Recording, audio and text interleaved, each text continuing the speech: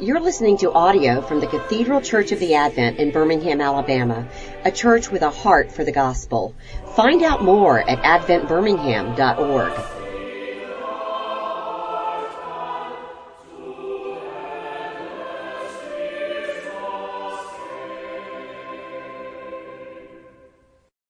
Well, good morning. I'm glad to see you all here. This is my part 3 of 4 of different films that I'm going to be looking at for the month of July, and they're not really related, so you can jump in or jump out how you want. This week I felt like all month long, I've just been doing films that I enjoyed and trying to figure out why I enjoyed them and looking at them theologically. So today's film is The Darkest Hour. Which, just a raise of hands, how many people have seen The Darkest Hour? Oh, good. That's great. Maybe a third or half. Well, it's well worth seeing. I can recommend it kind of without reservation, almost, which I can't do with all films, just because of the content.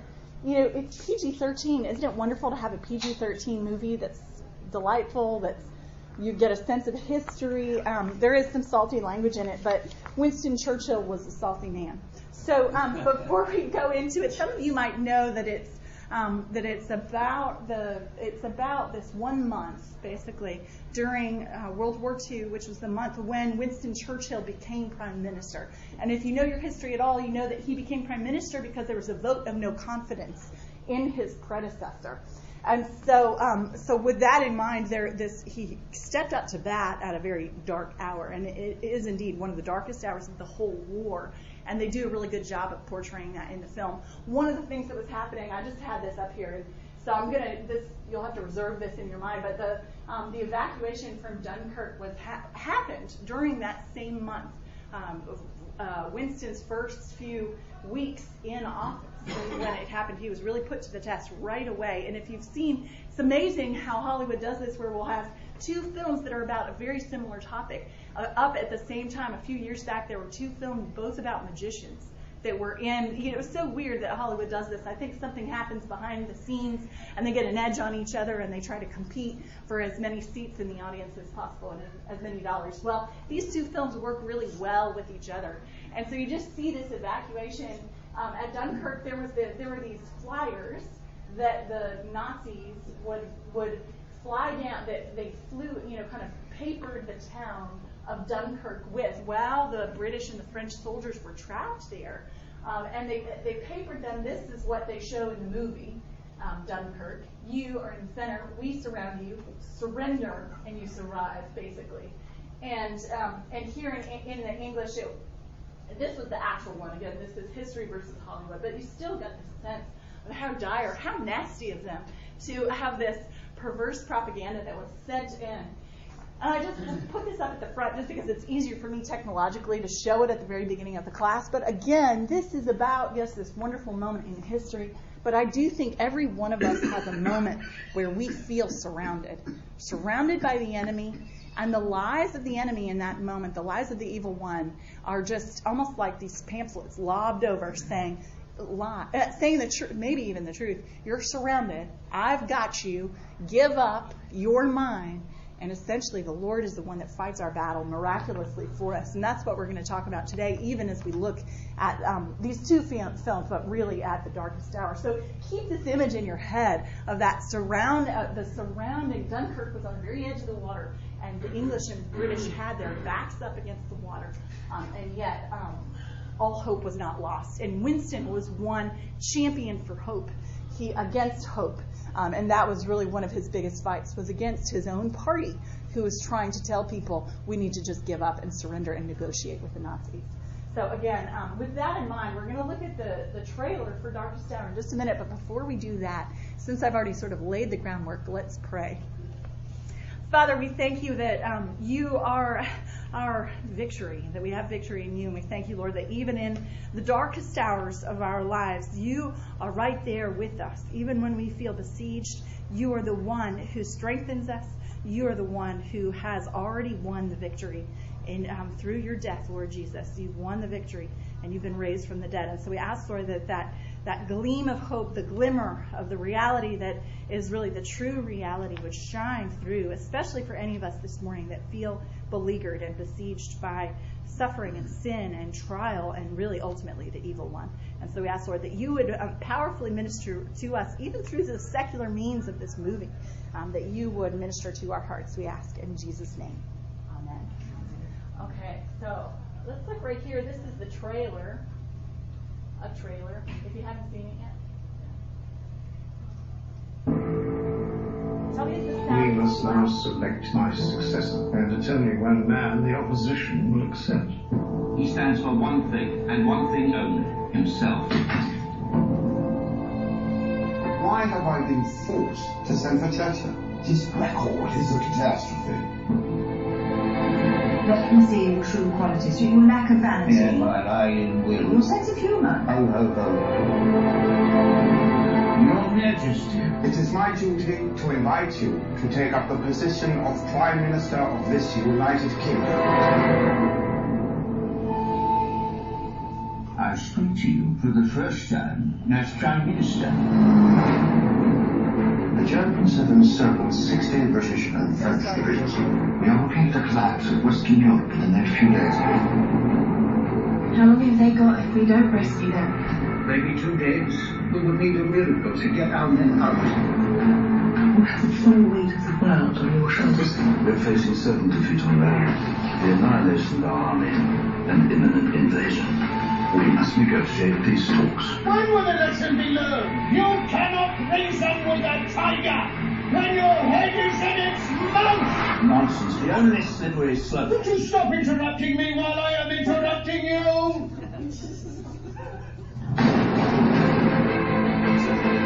We have before us many long months of struggle and suffering. Even though many old and famous states have fallen into the grip of the Nazi rule. We shall defend our island, whatever the cost may be.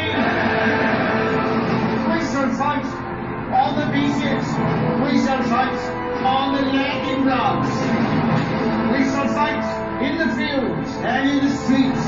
We shall fight in the hills. We shall never surrender. For without victory, there can be no survival.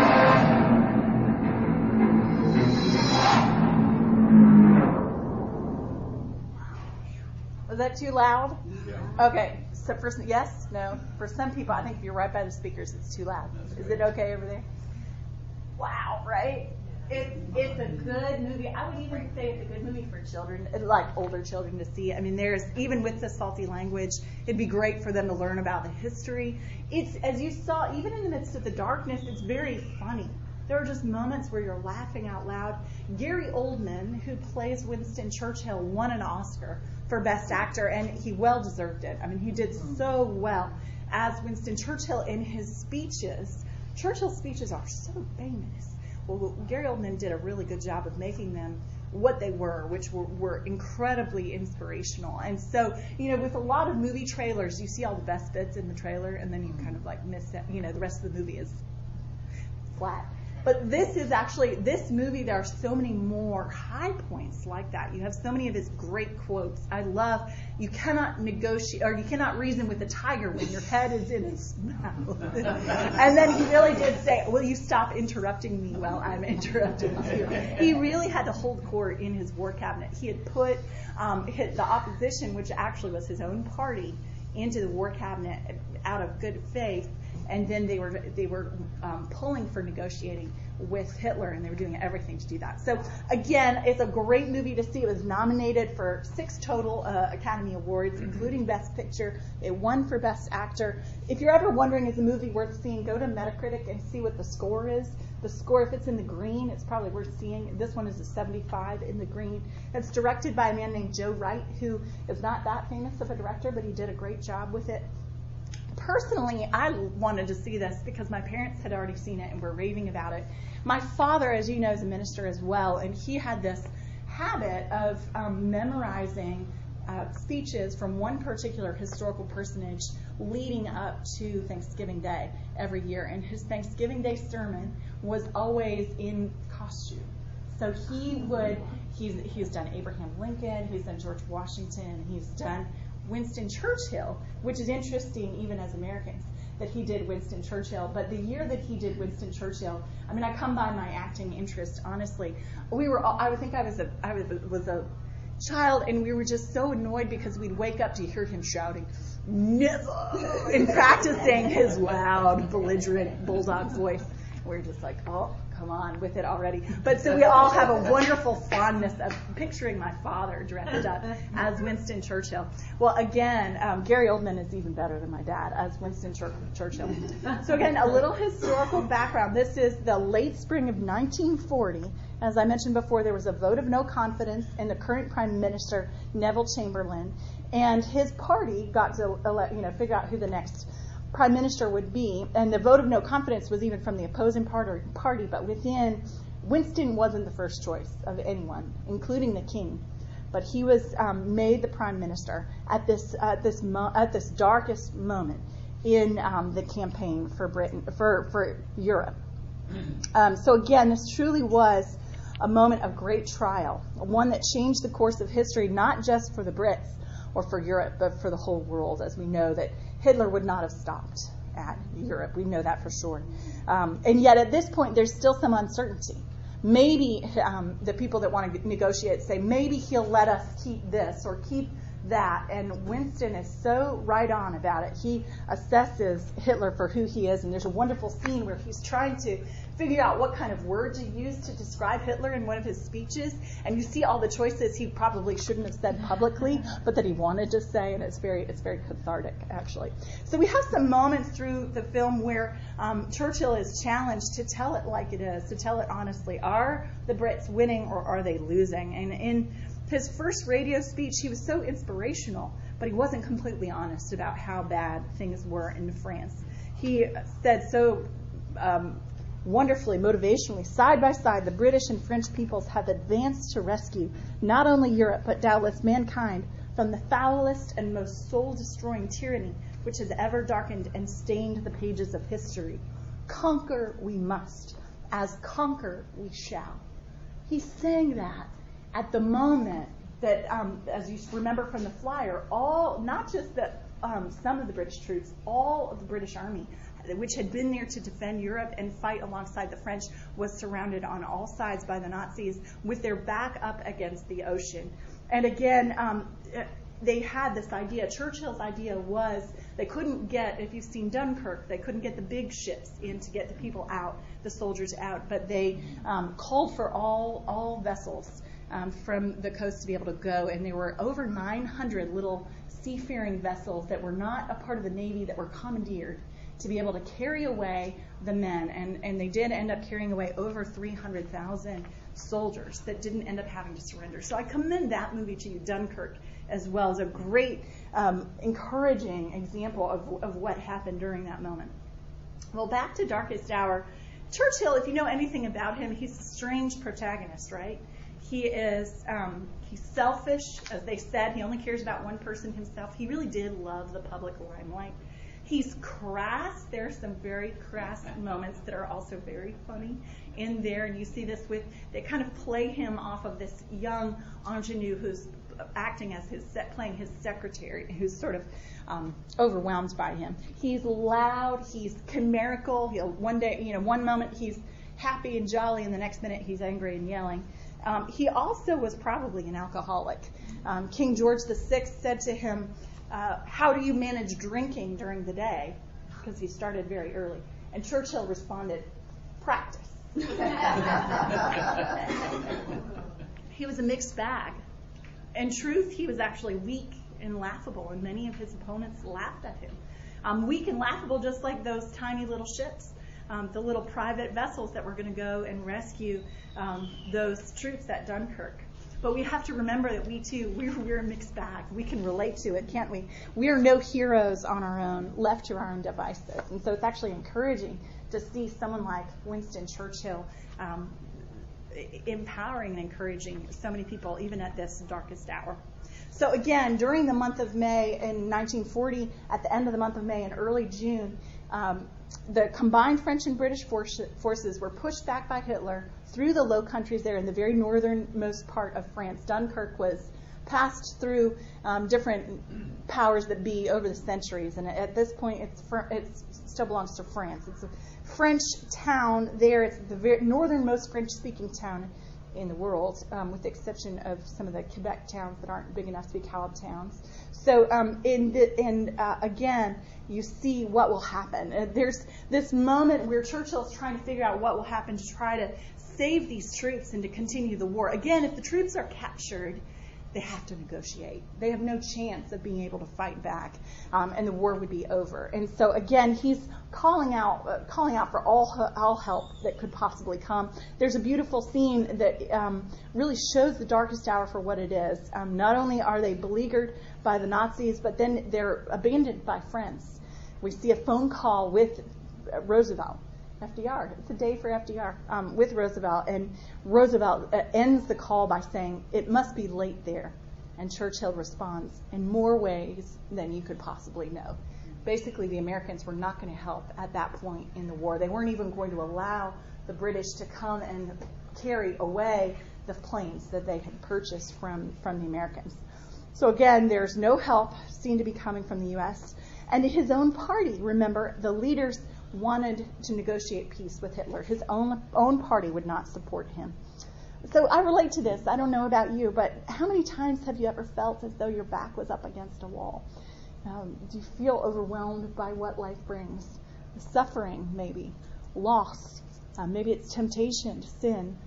Fear, as I was talking about this morning in my sermon, and anxiety. In this life, we could say on one level, we too are in a fight to the death against the cosmic powers of evil. Our back is seemingly up against a wall. We're back on the beaches again and again, like the main characters in Dunkirk, seemingly sitting ducks for the enemy. Whether it's temptation to sin, and we hear this in Scripture in Hebrews 12, in your struggle against sin, you have not yet resisted to the point of shedding your blood. It assumes that there will be a struggle against sin in this life. We are tempted at times to despair, that the suffering in this life would cause us to give up in that way. We're tempted to give up. And Peter talks about this in his first letter. Be sober-minded, be watchful. Your adversary, the devil, prowls around like a roaring lion, seeking someone to devour. Resist him, firm in your faith, knowing that the same kinds of suffering are being experienced by your brotherhood throughout the world. And again, we're tempted in these moments where our back is up against the wall, we're tempted to compromise. We're tempted to compromise on what we believe, to not bear witness to the truth of who God is and who we are in Him. And yet there's this call to self-sacrifice in Scripture.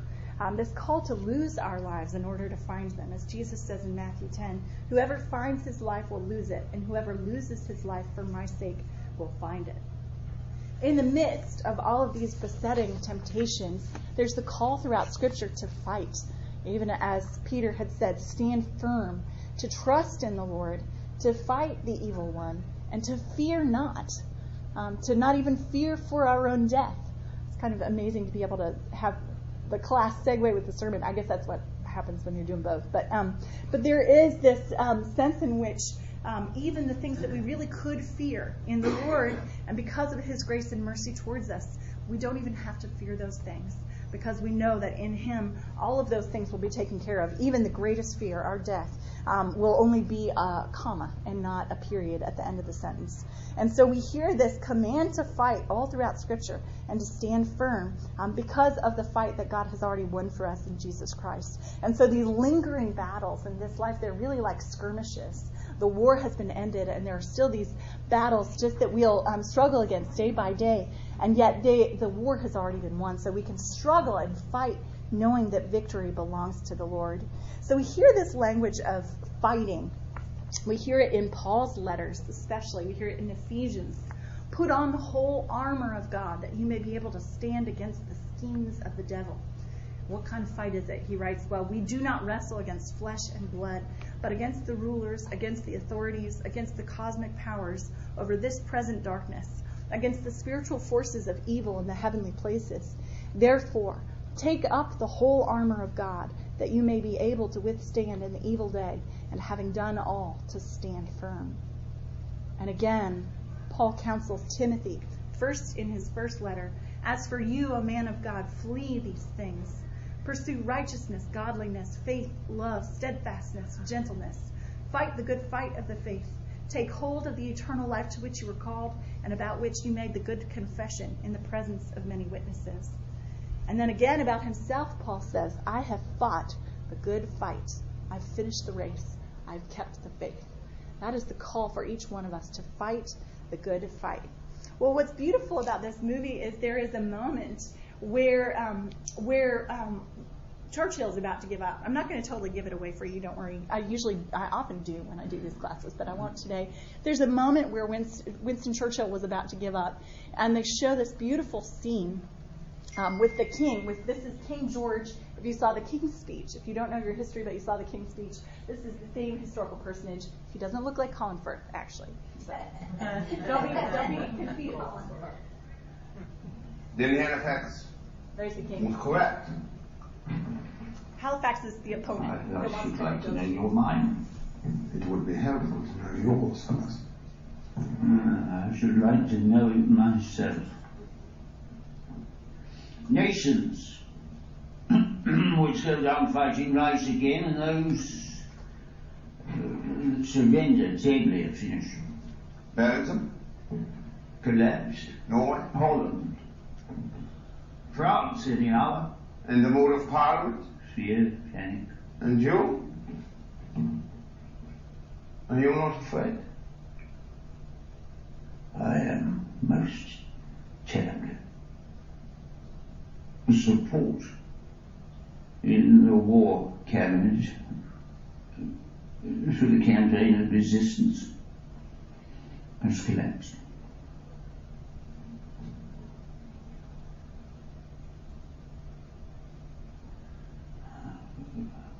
Later today I will address the House accordingly.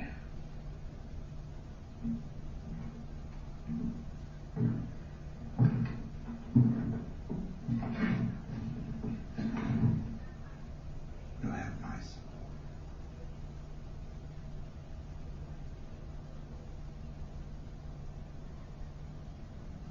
Your Majesty. You have my support. I confess I had some reservations about you at first, but while some in this country dreaded your appointment, none dreaded it like Adolf Hitler. Whoever can strike fear into that brute heart is worthy of all of our trust. We shall work together. You shall have my support at any hour. Beat the buggers. I will go to Parliament, but without supporting my own party, I must sue for peace. You once gave me some advice. Perhaps I can give you some. Go to the people. Let them instruct you. Quite silently. They usually do. But tell them the truth, unvarnished. If invasion is imminent, if our troops in France are lost, they must be prepared. On certain matters, I have very few people with whom I can talk frankly. Perhaps now we have each other. And I no longer scare you. A little. But I can cope.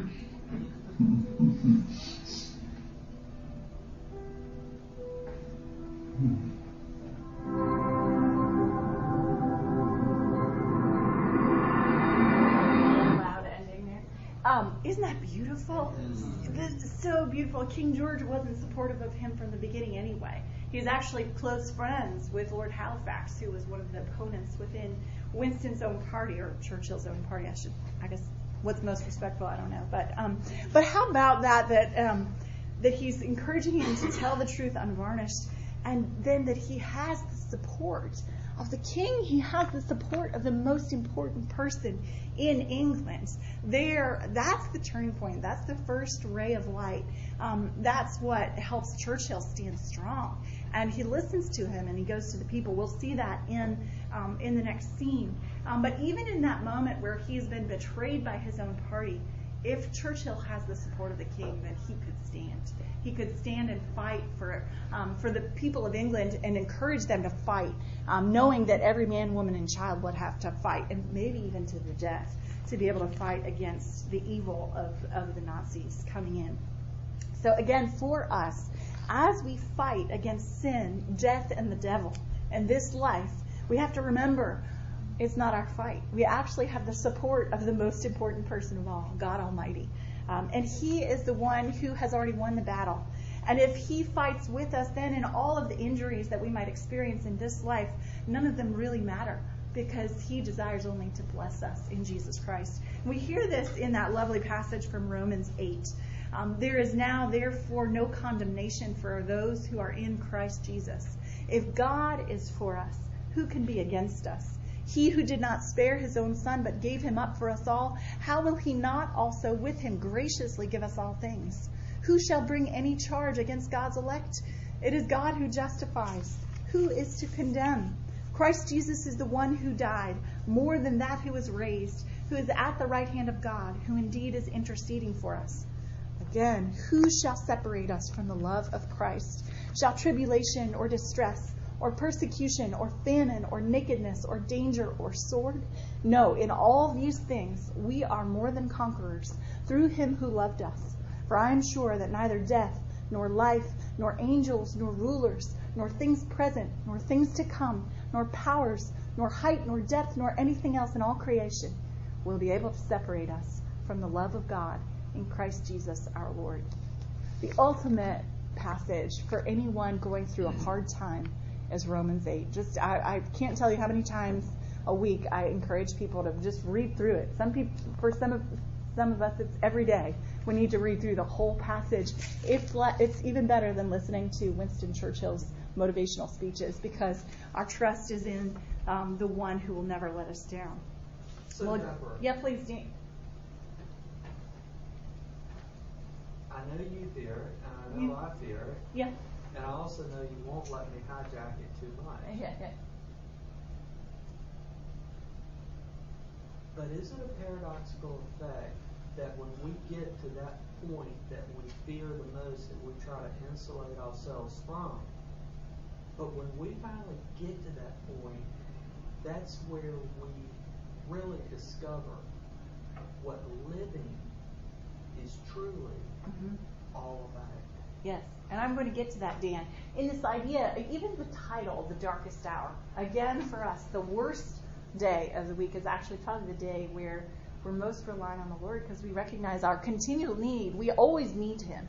But when the hour is the darkest, we're most aware of our need for him, and we are actually probably relying on him more than any other time.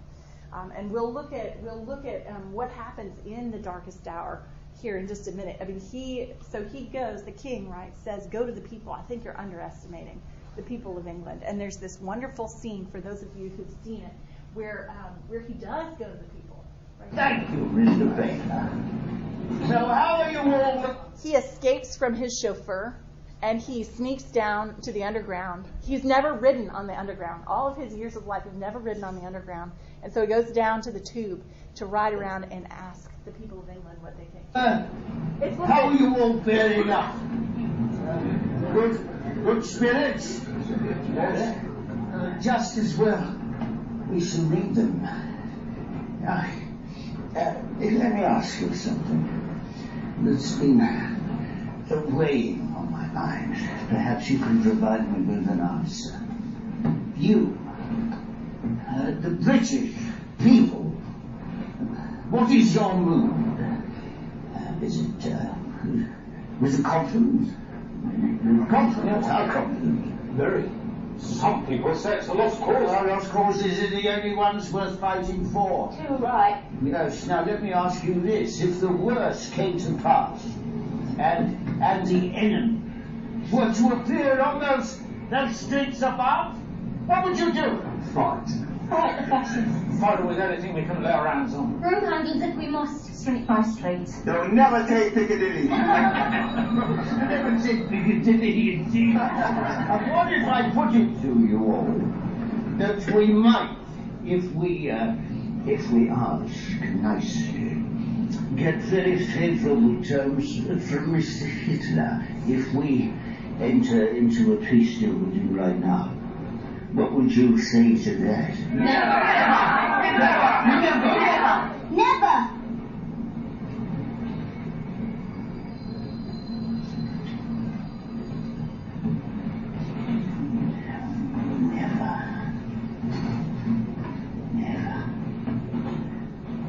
Will you never give up?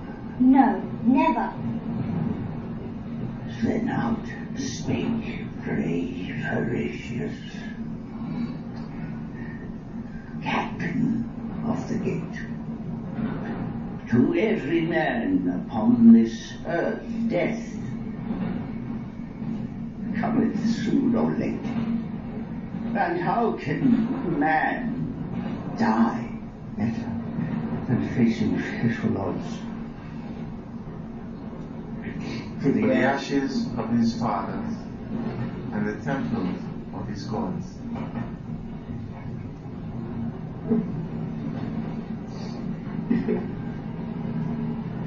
Come on. Are you crying? Yes, good. I blub a lot, you know. And we all have to get used to it. What shop is this? Westminster, sir. Westminster. It's my shop.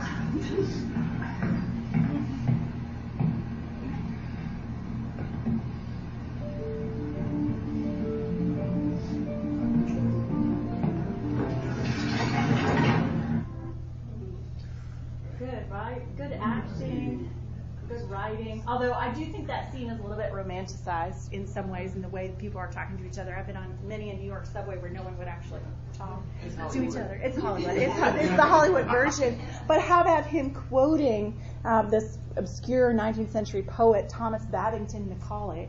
Death cometh soon or late. Then how can man die better than facing fearful odds for the ashes of his fathers and the temples of his gods? Again, this willingness to die, rather to die than to have evil overrun their whole country. And Churchill will go on in another speech that we see later on to say to the other MPs, "It appears to me your will also that if this long island story of ours is to end at last, then let it end only when each one of us lies choking in his own blood upon the ground." He said that so profoundly, so beautifully. Again, there's this sense of death being the greatest thing that we have to fear. And how many times are the things that we're afraid of that would keep us from being bold in our faith, from fighting back against the enemy? When we get paralyzed in our fears, it's because we're afraid of the things that can't actually harm us in the long run. I often try to ask myself when I'm paralyzed by worry or fear, what's the worst case scenario here? Could God be the Lord? Could God be good even in the midst of that scenario? And the answer is always yes. Again, in Jesus Christ, He has given us the ultimate good. And so we know that anything that happens to us in this life, any of the evil that could happen to us here, will not be lasting. It would be even momentarily. Even if England had lost and the Nazis took over the world, took over England and then the rest of the world, God would still be God and God would still be good. And there would still be people that He would raise up to fight against evil. So again, this true fearlessness about our own death and all of the other things actually involves faith in the one who died and rose for us and will raise us at the last day. There's a beautiful quote from one of my favorite theologians. "We see in the death of Jesus our death, and we remember that we are but dust. We can begin to take the truth. We learn dying. The cross destroys the wisdom of the wise. ashes to ashes, dust to dust. That marks the parameters of our story as far as human possibility is concerned. We see, as Luther puts it, the way things really are. We look at all things through suffering and the cross. We live only on the strength of the fact that the Creator breathed His Spirit into the dust and gave us life. We live on borrowed time lent us by the Creator. Yet we also see in the death of Jesus on the cross a rebellion against that life. And we note that there is absolutely no way out now except one. God vindicated the crucified Jesus by raising Him from the dead. So the question and the hope comes to us. If we die with Him, shall we not also live with Him? That is the end of our story for the time being, but it is the beginning of faith. Again, that soberness about our own death, realizing even that the sufferings in this life are like little deaths, and yet they're nothing to be afraid of in Jesus Christ. We know we'll be raised again at the last day. And you see that fearlessness about death right there in that poem that Churchill spoke, and even in the way each one on that train said, never, I would rather die than have evil overrun my country. Coming even from that tiny girl. Wasn't that sweet? Even that girl saying never was so powerful and so strong.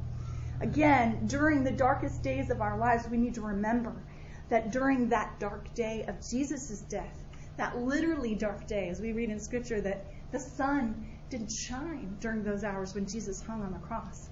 During the darkest day of Jesus' life, during the darkest day, we would say, of all of human history, God was actually working out His glorious victory over sin, death, and the devil.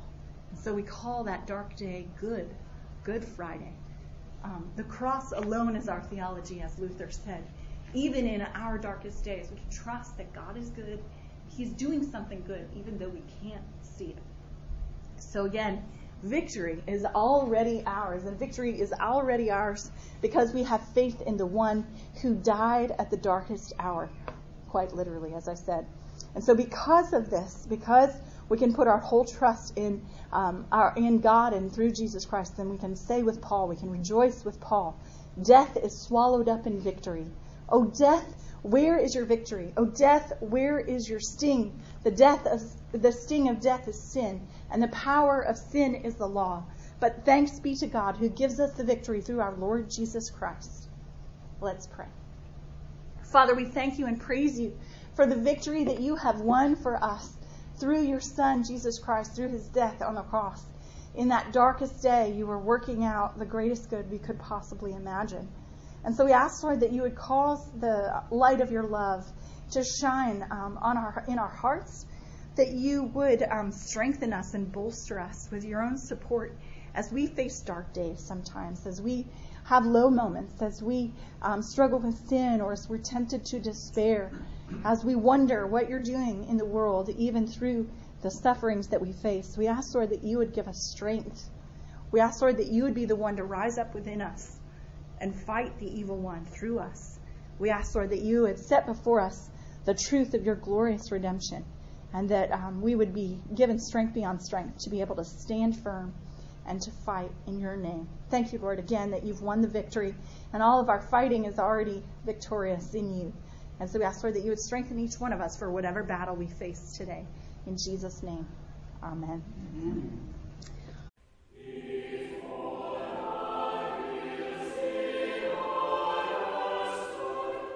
You've been listening to audio from the Cathedral Church of the Advent. If you live in Birmingham or find yourself visiting, we hope you'll join us at one of our Sunday services. Find out more at adventbirmingham.org.